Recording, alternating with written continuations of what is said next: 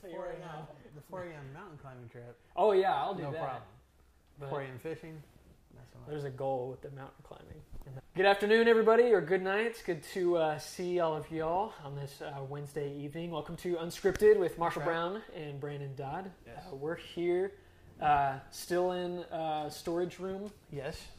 I guess. Storage room / state-of-the-art recording studio. Production studio. Yes. There's about 10 or 15 people with lights and cameras telling us when to action and everything. Right. So the high budget here. Yeah. Flagstone, baby. Yeah. We are doing our Unscripted series on Wednesday nights, and we've been kind of, I guess, latching on to what we've been doing on Sundays as well with frequently asked questions. Mm-hmm. So if you've been with us on Sundays at Flagstone, either online or in person, you know that we're taking one question or kind of questions that are similar to each other, and our goal is to answer them or at least give a response to them. And we've been doing that here in Unscripted too. We've talked about prayer. We've talked about the meaning for questions, the why is it important to have questions. Yes. And last week we talked about heaven. So the main topic, I believe the official question was, I believe that there is a heaven, but how do you know if you have lived the way that you should and you will go to heaven? So last week we talked about, I guess, the first part of that question. In typical Unscripted fashion, here's a nice, concise two lines. 2-line question that we're going to explode into. Just explode into 42 minutes of response. But that's us. Yes. So we focused on, I guess, the first part of that. And I think was our final answer, I guess, there just is. There is. We can back it up with what the Bible says, Yes. but it is because it is. I know because I know. But I think, again, and I don't want to rehash too much of last week, but there is an element of faith involved. Yes. You know? And you have to decide if you're going to believe that this is true. And if you're going to believe that the people who wrote this, who said, I've seen heavenly things. I've seen people who have testified to me about heaven, that it's a real place. But ultimately, we have to decide if we choose to believe that or not. Yeah. Yeah. We have it on good authority. Yes. A.K.A. Jesus Christ himself. Yes. Never lied to us yet. That's right. He's 100 for 100 right now. Yeah. So that was a really cool discussion. I enjoyed that discussion because I don't feel like it's every day that we get to actually talk about like heaven as like, we talk about it all the time. With man, whenever we die, like we can be with him in paradise. We don't sit down and talk about, okay, how do we know that there is paradise and what is paradise going to be? Yeah. Is there going to be Cheetos? That's still my That's your hope. question. But today we're focusing on, I guess, an equally important question. Something that we've probably all asked. I know myself. Mm-hmm. I've asked at many different occasions of, okay, so now we can be convinced, not even convinced, but we can know and have assurance that heaven is real. So now, where is my golden ticket? How do I know that here is heaven, this ultimate prize, ultimate paradise? How do I know that is what I have access to? Right, and even going back to the way that the initial question was worded is how do I know that I've lived in such a way that I get there? So it's even kind of putting the responsibility on me. Yeah. What have I done? Have I done enough? Have I done enough of the right things in order to get me there? Yeah. Well, that's which is a typical fear. Yeah. I think of most Christians, at least at some point, to kind of question. First of all, am I doing the right things? Second of all, am I doing enough of the right things? Yeah.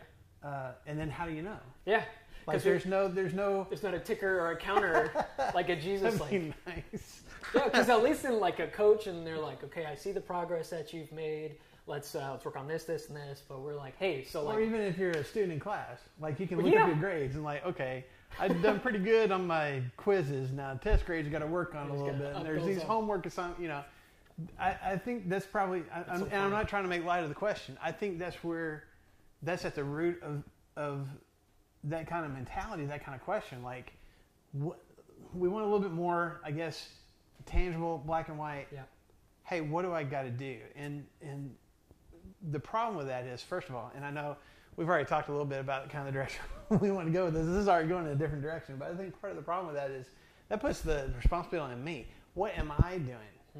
Am I earning my way in? Am I getting enough? If I did have my name on the chart, are there enough gold stars by my name that God's like, oh, okay, now you're in? Yeah, here's the line that you had to cross, and you're there. Yeah. You know, this is where we started at, but now you're here. Right. You're admittance.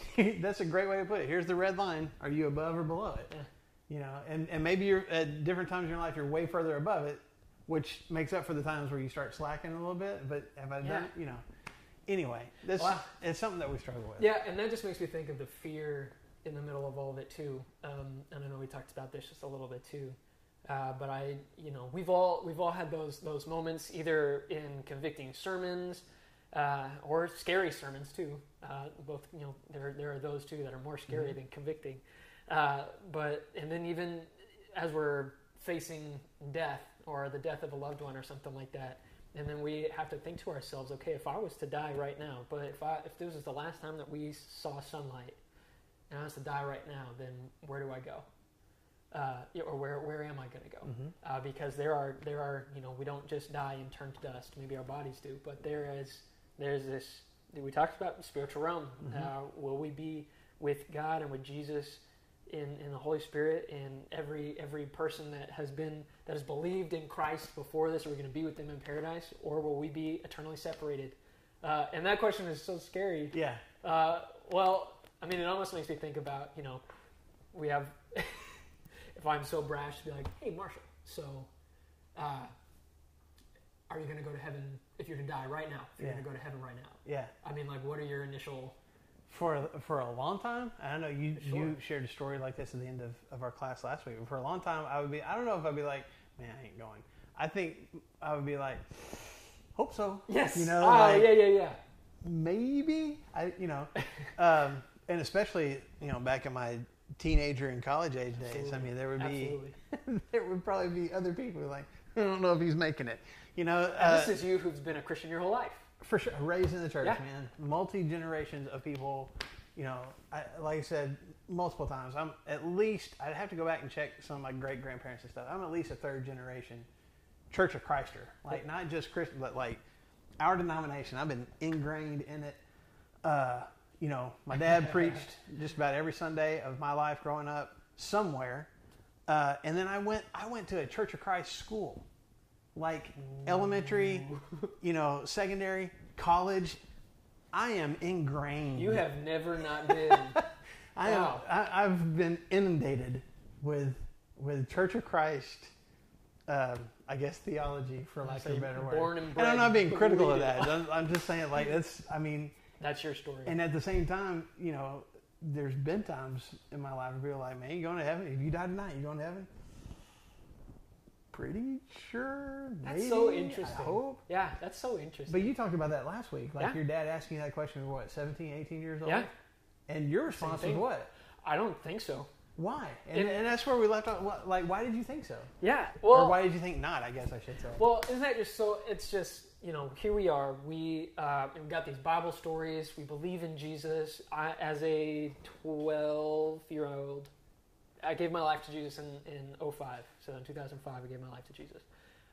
And so I believe those things. Mm-hmm. Here is Jesus, that God himself became man, and he gave himself in remittance for our sins so that we can spend with him in paradise.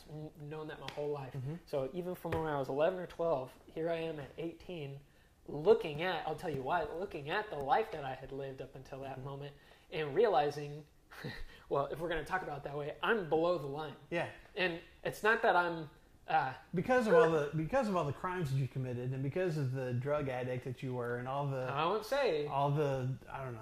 Whatever. I mean, I don't want to say how many times these things have happened, okay? That's not true. And that's why I'm dip into laughing. my past.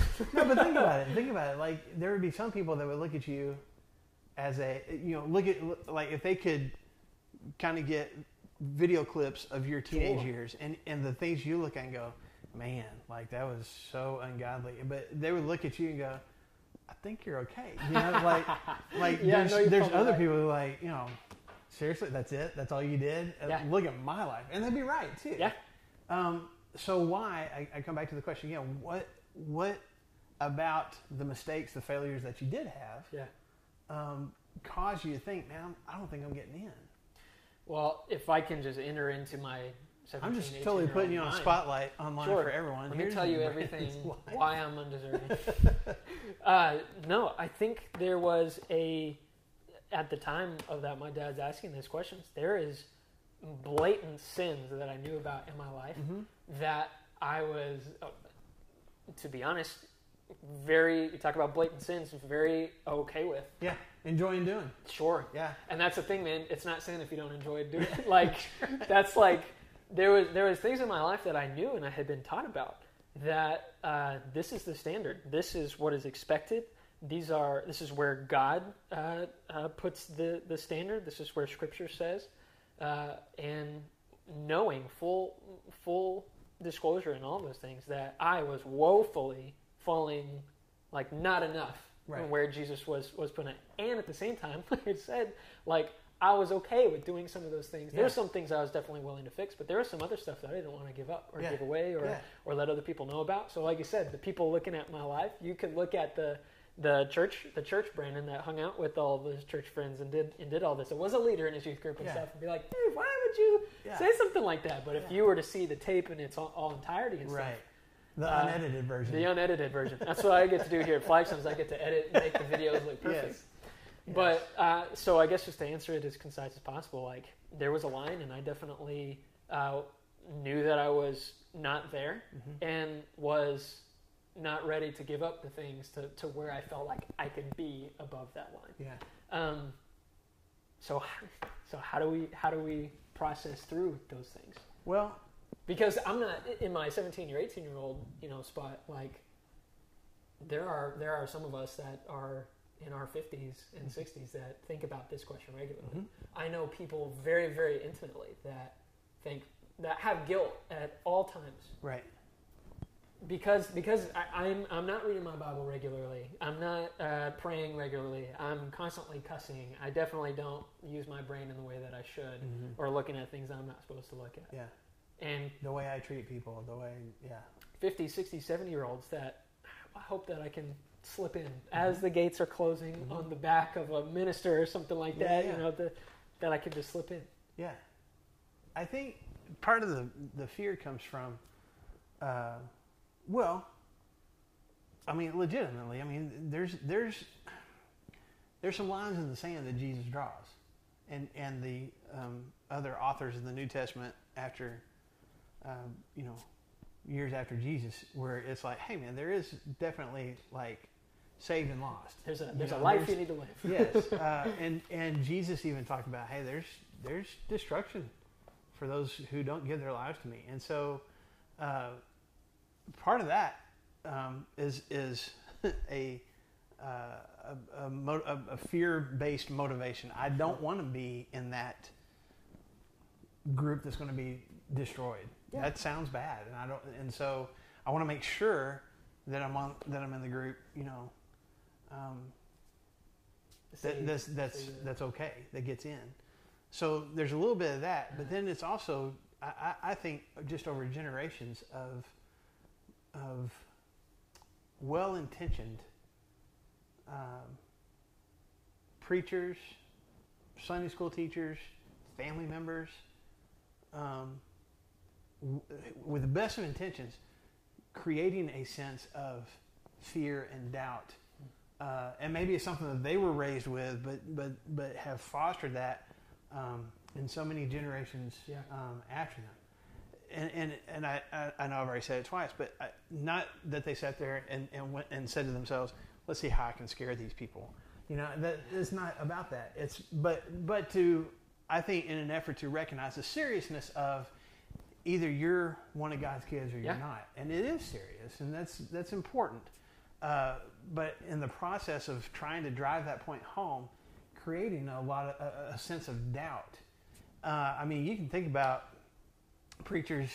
Go back and read old sermons from I'm saying like 1700s, 1800s. I remember in English class reading this sermon by a guy named Jonathan Edwards, "Sinners in the Hands of an Angry God." Have you ever heard of this sermon? I've heard the title. It's famous. It's amazingly famous. And back in the late 1700s, and this guy Jonathan Edwards that described part of his description was people being held almost like spider webs from the hand of God over like the lake of fire, and just like any little thing that cord's going to snap and they're going to fall into the lake of fire, and just some of the description in his sermon. And the thing is, like, there's people that described Jonathan Edwards as a preacher, monotone, dry, like he just stood in front of the crowd and was like, you know, sinners in the hand, like it's just a plain voice. He didn't have very good vision, so he's like this the whole time.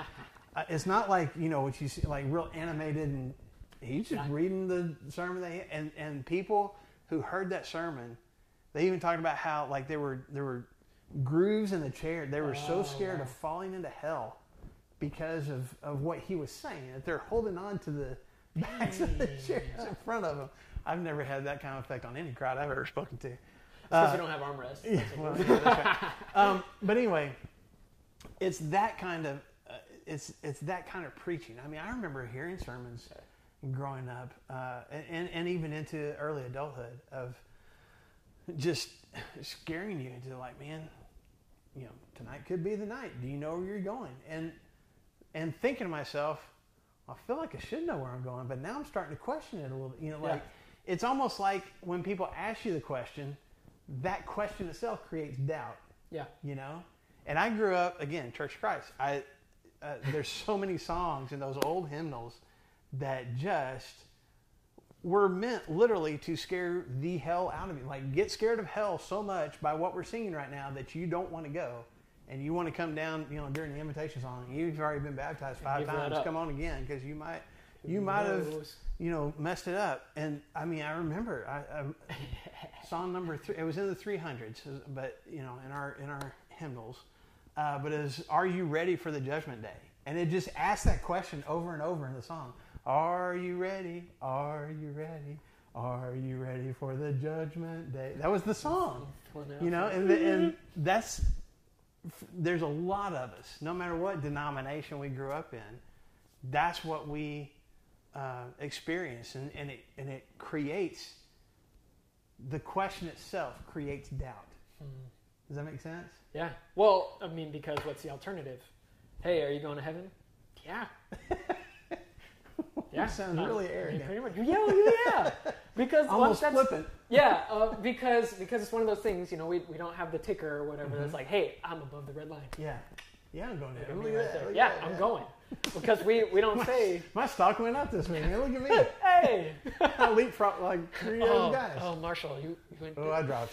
Okay, we need to do better this week. Yeah. Well, and it seems like having arrogance within yourself. Like, how can you say, yeah, I'm going to heaven? Yeah. Because, I mean, I don't know. I'm just thinking of, like, if somebody were to ask me that just kind of, like, off the cuff or whatever, and to say something like that, I'd be like, yeah, who are you? Yeah. Like, you're a preacher, but you got flaws, right? Because if I say with confidence, yeah, I'm going to heaven, then in the back of my mind, I'm thinking somebody's going to go, yeah, but I know what you really like. Remember that unedited stuff? I know, yeah. Like, and that wasn't years ago. That was last week. And, you know, like, how can you, I know who you really are. Yeah.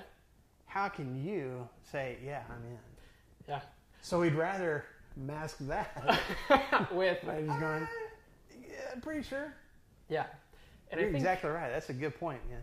Well, I think what that does too, and I don't know, like we said, unscripted and all that. So Christians, good meaning Christians, not wanting to sound arrogant, will say, whether they think it or not, like, yeah, I hope so, and which is super unfortunate, because this is where we're headed. Is where we're talking about, is that if we are God-fearing, Jesus-believing Christians that believe in the resurrection and believe in what Jesus has done in our lives and stuff, to have that kind of conviction in our lives, and somebody asks you, are you going to heaven? And to be like, I hope so. It's so unfortunate, because Jesus has promised us so much more certainty in this specific subject, that for us to say, I hope so, he's like, man, like, what? You hope so? Yeah. No, we've talked about this, Brandon. Like, let's, and so this is where it's not that God or Jesus is going to be frustrated with us and stuff. I think he's just like, man, we like have you thought about what I've done? Have you seen what I've done? Forget the stuff that you've done. Yeah. Remember what I've done on the cross. Like, this is where your assurance comes from. Yes. And so I think it's not a slap in the face to Jesus, but it's kind of like, wow, man, like there should be a little bit of assurance. Yeah. There should be a little bit of... Or Jesus is listening when people are asking the question, like, hey, do you think you're going to heaven? And Jesus, like, would be like, yeah, like, yes. And when we're like, okay. Yeah. Dang it. Yeah. So if that's the case, I mean, I don't know. What do you think about that? Like, should Christians respond with like, yeah, I know that I'm going to heaven? Absolutely, definitively. And I'm being serious about that. If you know that you've given your life to Jesus and you have your faith in Him and you've been covered in His blood, I mean, Scripture says you're saved, and saved means going to heaven. We're going to be you're in Jesus in paradise. Yeah, and that we should answer not with arrogance. That's right. But with confidence. Yes, I know, and we can even follow it up with, I don't deserve. Oh, absolutely. But yeah, I'm in. Isn't that amazing? Yeah, I'm in. Yeah. And that should be our response. Even if not to other people, just to ourselves, just to be able to look at myself in the mirror and go, man, you're saved. You don't deserve to be saved. You can't possibly do enough good to earn your way to be saved, and yet you are anyway. And to be confident of that. And I had it pointed out to me. Honestly, it was. I remember it was the summer of 1995. I had been a youth minister for about 2 weeks, and I went to church camp out at Green Valley Bible Camp. Woo. And one of the counselors was speaking one night, and I think we were going through a study of 1 John. So it was like Friday night. He was in chapter 5. He's in the last chapter of 1 John, and he talked about this verse. And it's irritating to me sometimes when stuff that I've read, somebody else reads it and talks about it, and like shows me something that I should have seen it. Like, why did I not? Yeah, I've read that, right? I think I've read that. I think I've read that. But that's what happened with what he was talking about. So if you got your Bibles, please turn to, or in your Bible apps, scroll and click on 1 John chapter 5. And just to give you a quick summation about 1 John, it's written by the Apostle John, one of the guys who got to spend time around Jesus face to face, watching the miracles happen. Matter of fact, he and his brother James and their buddy Peter got to see some miracles that even some of the other disciples didn't get to see. Inner circle. Yeah. And so he's writing this letter, and he's writing to Christians. He's writing to the already saved. And at the beginning of the letter, he's like, listen, there are all sorts of people that are out there questioning whether this Christianity stuff is real. Let me tell you what I experienced, what I saw, what I heard, what I felt with my own hands. Like John's like this is real. What I'm about to tell you is real. And you go through, man, he just talks about it.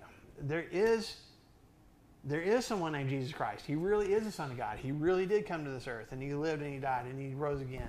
Like, that's real. And there's this amazing grace and this amazing love that God has given us. And God, because of Jesus, calls us children of God, and that's real. And how awesome is that, And I mean, just, it's such an amazing book. It wouldn't take you, but a few minutes to read through the whole thing. If it's been a while, or you've never read 1 John, man, go read 1 John. Yes. Quick and easy. But here at the end of 1 John chapter 5, after all the stuff that he's been talking about, and I've just given you a snippet of stuff that he's talked about, he says in verse 12, this is the testimony, which is another way of saying this is fact. This is truth. What I'm about to say, you can rely on. God has given us eternal life, and this life is in His Son, and he who has the Son has life, and he who does not have the Son of God does not have life. So, there's the dividing line. Pretty black and white. Yeah. There's life, there's not life. And if you got the Son, you're in. And if you don't have the Son, you're not in. So if you have the relationship with Jesus that you're supposed to have, you've got life. If you don't, you don't. That's the fact. Yeah. Okay, but then he takes it, I guess, kicks it up a notch in the next verse, in verse 13. This is what Can you kick it up more of a notch? I know. But he does, and this is what I hadn't seen before until, 25 years ago I'm at this camp session. This guy's pointed it out. He says, I write these things to you who believe in the name of the Son of God. Now, again, I want to stop right there before the last part of that sentence. because he makes special mention. Like, I'm talking to you people who are believers. You already should know. We have Jesus. You know, you like this is something that you should already be confident in, but I'm telling you anyway. This is where we are tonight, folks, in this class. This is, if you're a believer in Jesus and you've given your life to him, John is talking to you right now, okay? And he says, I'm writing this to you who believe in the name of the Son of God, so that you may know that you have eternal life. There's no question there. There's no maybe. There's no perhaps. There's no I hope so. It's I know it. I know it. And man, the freedom I felt when, and I should have felt it sooner, but the freedom that I felt when my eyes were open, and I truly believe it was God that opened my eyes to this verse for the first time, completely changed how I saw myself and how I viewed my saved status. Just to be able to go, yeah, I'm going to heaven. Are you sure? Yeah. And not to say that in an arrogant way, like, of course I'm going to heaven. Look at my track record. Yeah. Open my file and see all the good things that I've done. Because he doesn't say that. No. He doesn't say that at all. He doesn't say that at all. He doesn't say, if you've done enough good things. He doesn't say if you've gone to church enough times or baptized other people or memorized the right Bible verses or written a big enough check. He says, do you have the Son? And if you got the Son, you got eternal life. That's it. But, man, the word that he uses so that you can know it, be confident of it, don't question it, don't let other people question it, don't let other people cause you to question it. Know it to be true. And let me get Bible geeky for a minute. Yes. Sorry. So there's a couple of different Greek words that we translate as know or knowledge in Scripture, and one that's used quite often is the word that is knowledge through experience. So I don't know. A carpenter knows how to be a carpenter because he learns how to build stuff, and his knowledge increases as he continues to experience those things. So a lot of times when our relationship with God is described, like when Paul is saying, like in Ephesians, I want you to know God, he's not just saying, I want you to know facts like Bible trivia. Baseball cards versus knowing the player. Right. Actually have a relationship, and as you continue to experience things in that relationship, like grace, forgiveness, presence, empowerment, all those things, you gain greater knowledge of who God is. Okay, which is awesome. That's not the word used here. And I thought it was for a long time. I did some more study on it. This word for know is using your tangible senses to know something for a fact. Like this is actual gaining fact knowledge. I can see it, I can sense it, I know that it's true. Not just based on, well, the more that I get to know God, the more I get more confident in my knowledge. It's an important distinction. Yeah, it's the more I go to church and the more I read my Bible, then the more confident I get, although I think that's probably a byproduct as well. Sure. But John is saying here, this isn't about a gradual, feeling better or feeling more confident about your spiritual status. I want you to know, definitively know, as a fact, without a doubt, you have life. Why? Because I got the Son. Yeah, it's tangible. Yeah. Taking part in that. Yeah. So that's my response to that question. How do you know that you're in? How do you know that you get to heaven? Well, do you have the Son? You're in, and that doesn't take away from, we could have a whole other discussion about doing good things and being the kind of people that God calls us to be, which obedience is definitely a part of that relationship. But those actions, that obedience is produced by the faith in God and the knowledge that I'm one of his kids. Yeah. Anyway, I'm kind of coming back to the fact of all the things that we question in our faith. Man, the one thing that we should not even hesitate to answer people when they say, do you think if you died tonight, do you think you go to heaven? Yep. Shouldn't even taken me that long to answer. I'm convinced of it. And it's not because of me. And that's the coolest part. Yeah, it's because of him. And that's, I'm getting preachy. I just, like, I feel like there's so many Christians who live in fear, and that's reflected in their actions. I'm scared to death. I haven't done enough good. I haven't gone to church enough times. So because I'm scared, or I've done too much bad to overcome the good. That's not what John says here, man. Do you have the relationship with the Son? It doesn't mean you're going to be perfect, but do you have a relationship with Jesus? Has he saved you? You got life. Know it. Don't be scared. Know it. I've done a lot of talking. Whatever you want to say. No, just what you just said, that just like ignited something too. It's like, it's not, because we'll look at scales and we talk about balance and stuff like that. And okay, here's all the bad things that I've done, and they weigh more. So like, here's all the bad things that I've done. I haven't read my Bible. I haven't gone to church. I have done things that I shouldn't have with people I shouldn't have done them with, or I've looked at things, or I've said things, or whatever, and it's just terrible. And so we present that to God, and we say, God, is this enough?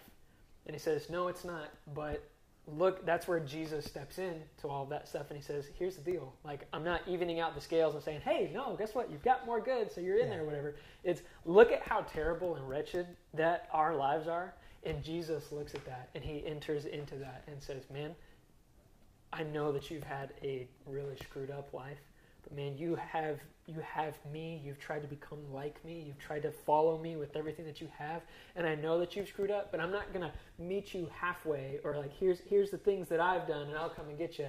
Jesus is meeting us like the whole way, and he's saying, you know what? You stink. You've got me. Yeah. Like, this is clean. Yeah. That's just so encouraging to know that we're never going to be able to do enough. Yeah. Because if that's what God expects us to be perfect, that just made me just think of something else, whatever, too, of like, okay, so what's the price into heaven? Well, in order for us to get into the place that God is, then we need to have a perfect life. Mm-hmm. We need to have a perfect life. Mm-hmm. So you and me, from right now, even if we decided, okay, we're going to have a perfect life from here on out, well, first of all, we're not going to be able to do that because we're going to fall short. Right. And like you said, we have the unedited past and stuff there you have there too. But so the truth is that for all humans, there's no way that we can have admittance into heaven. It's impossible. Because in order for us to be close to an infinite God that is perfect, we also have to be perfect. So Jesus, this perfect human being, imparts his perfectness to us, washes us clean so that we can have admittance into heaven. Yeah. And like, if that's what it takes is a perfect person, well, thank God that he came, because I'm definitely not perfect. I definitely can't earn that. And that's why Jesus comes and says, man, that's where I'm going to wash you clean so that you can have my status. Yeah. I will take your status of a gross person that deserves death. I will take that on myself, and you can have my perfectness. Yeah. Yeah. Well, yeah. Jesus, okay. And that's what John says. That's what happened. So be confident of that. That's what actually happened. Like, you don't have to... Man, I hope Jesus took all that way. He did. John, as he's wrapping up his letter, like, listen, man, like, I know some of you guys are questioning this. Like, it's done. And even going back to the person that asked the question initially, because the way they worded the question is, how do I know that I've lived in the right way to make sure that I get into heaven? You haven't. Okay? If you're watching this and you're the person who submitted that question, because I don't know who submitted that question, but if you're the person that submitted that question, hear me now. You haven't done enough, and you won't. So stop trying. That's not stop trying to do good things, but stop trying to earn your way in, because you can't. Jesus filled the gap. That's what the cross is for. The reason that we obey, the reason that we do good things, go back to 1 John, read through 1 John. It says the reason that we do these things is because we love God. Yeah. We recognize how much God loved us. The amount of love that he would have to send his only son to people who are amazed by the gift and want to participate in it, and the people who think it's the most ridiculous thing in the world and even curse it. Both people, Jesus died for them. Yeah. And for God to love us that much, man, how would you not want to try to do the things God wants you to do just because you love him that much for loving you? That's what the obedience part is. It's not about Did I do enough? Yeah. Did I get enough gold stars on my name? Am I far enough above the line? Are the scales weighted enough? No, no, and no. All right? Am I getting into heaven? Yep. And thank God it's not because of me. Yeah. And it's because of Jesus. And man, if we as Christians as a whole could live with that kind of confidence, not arrogance, but confidence, I think it would change our churches. I think it would change our communities. We're not wasting time wondering and living in fear of, man, I hope I squeeze in, or pointing fingers at other people going, I bet they're Definitely not in. It's a time killer. It's a spirit killer. Nothing. And what John says here is like, hey, you're in. You got son, you're in. Take it. So go live like it. Yeah. Well, nothing's more unattractive than somebody that's searching for hope, coming into a place of Christians like us that say, yeah, there is hope, but like I'm not exactly sure, even if I have. I hope there's and hope. And here I am, this Christian that's trying to live good life and stuff. Nothing's more discouraging than saying, like, preaching. Man, we are so excited for the mansion over the hilltop. Talking about hymns and stuff. Yeah. So excited for this mansion on the hilltop, and I see it, but like I'm not exactly sure if I'm gonna have it or not. I hope I'm gonna get there. And it's like you don't know, well, I'm not going to be able to be as good as you. If you don't know, then there's no chance for me. Yeah, so why even try? Walk out the door. Yeah. And that's sad, man. Yeah, it is. And that's something that we have to be able to take at heart. So where do we go with this information then? I mean, besides the life-altering knowledge, the true knowledge of knowing that, man, if we have Christ, then we have everything. Yeah. I don't think there's a problem. I don't think there's a problem with the question, with even asking somebody else, man, if your life was over, if you did die tonight, like, what do you think happens next? It's a great question. It's a great question.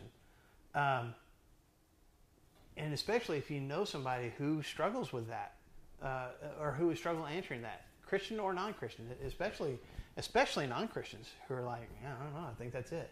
What a great launching off point to go, well, let me tell you what I think, and what I know.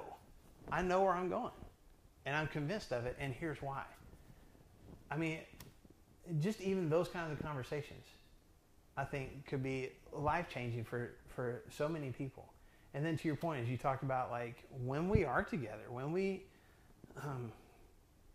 we're worshiping together, when we, I don't know, get in our connection groups, when we're interacting together, man, let's be confident people.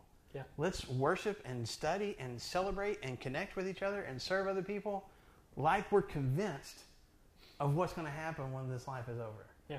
Because it'll change your attitude, man. It'll change your facial expressions. It'll change how you treat other people when you let yourself know and be confident, I've got life. Yeah. So that was a long answer to your question, but that's where we start. I think that's what we're called to do. Yeah. So anyway, that's pretty much all I want to share tonight. You got anything else to add? I mean, it's pretty big. It's pretty emotional, and I totally get that. Yeah. So I did. I answered that when I was 18, and I actually hadn't thought about that story for a while until we were talking about it today and last week and all that too. But just remember sitting at Harding, another private Christian school, and sitting there and looking at all of the things that Jesus said, the good people that we need to be, Sermon on the Mount, Matthew 5, 6, and 7, and thinking about, okay, you've heard it when said, but you need to be this, you need to be blah, blah, blah. These are things you need to do, and just having this overwhelming same feeling. I'm still 18, 19. Yeah. Overwhelming feeling of I can't do it. I can't do all that. I can't do it. Yeah. And it's overwhelming. And Jesus says, "Man, my your burden is easy, and my yoke is easy or light or whatever." That it's not supposed to be this heavy burden. Weighing us down. And it just took me getting into the scriptures and praying and being with people that I appreciated in their spiritual journey and everything like that to realize that Jesus is the one who lifts those things. He's saying, man, this is the way to a godly life and stuff, but thank God that it's not up to you. Thank God it's not up to you.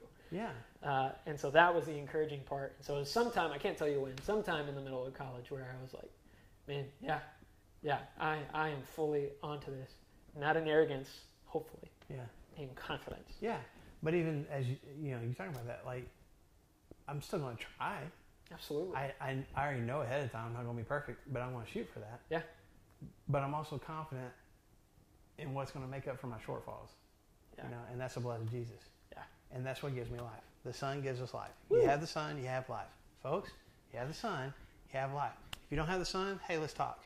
Let's talk. Send us a message. Put something in the comments. I want to know more about this. I want to know more about, like, how do I get the Son? How do I get Jesus in my life? And we will have that conversation. Yeah. But, man, no more going around second guessing. Do you got the Son? You got life. That's right. You're going to heaven. You're in. Okay? So live like it. Thank goodness. Live like it. All right? That's all I got for this week. We'll tackle another question next week together. So thank you for the time tonight. If we created more questions in your mind, send those messages to us as well. We'll try to do what we can to clarify and maybe clear things up a little bit. But I appreciate the time tonight. Thank you guys, and we will catch up with you next week. Okay. So, see you. Bye, guys.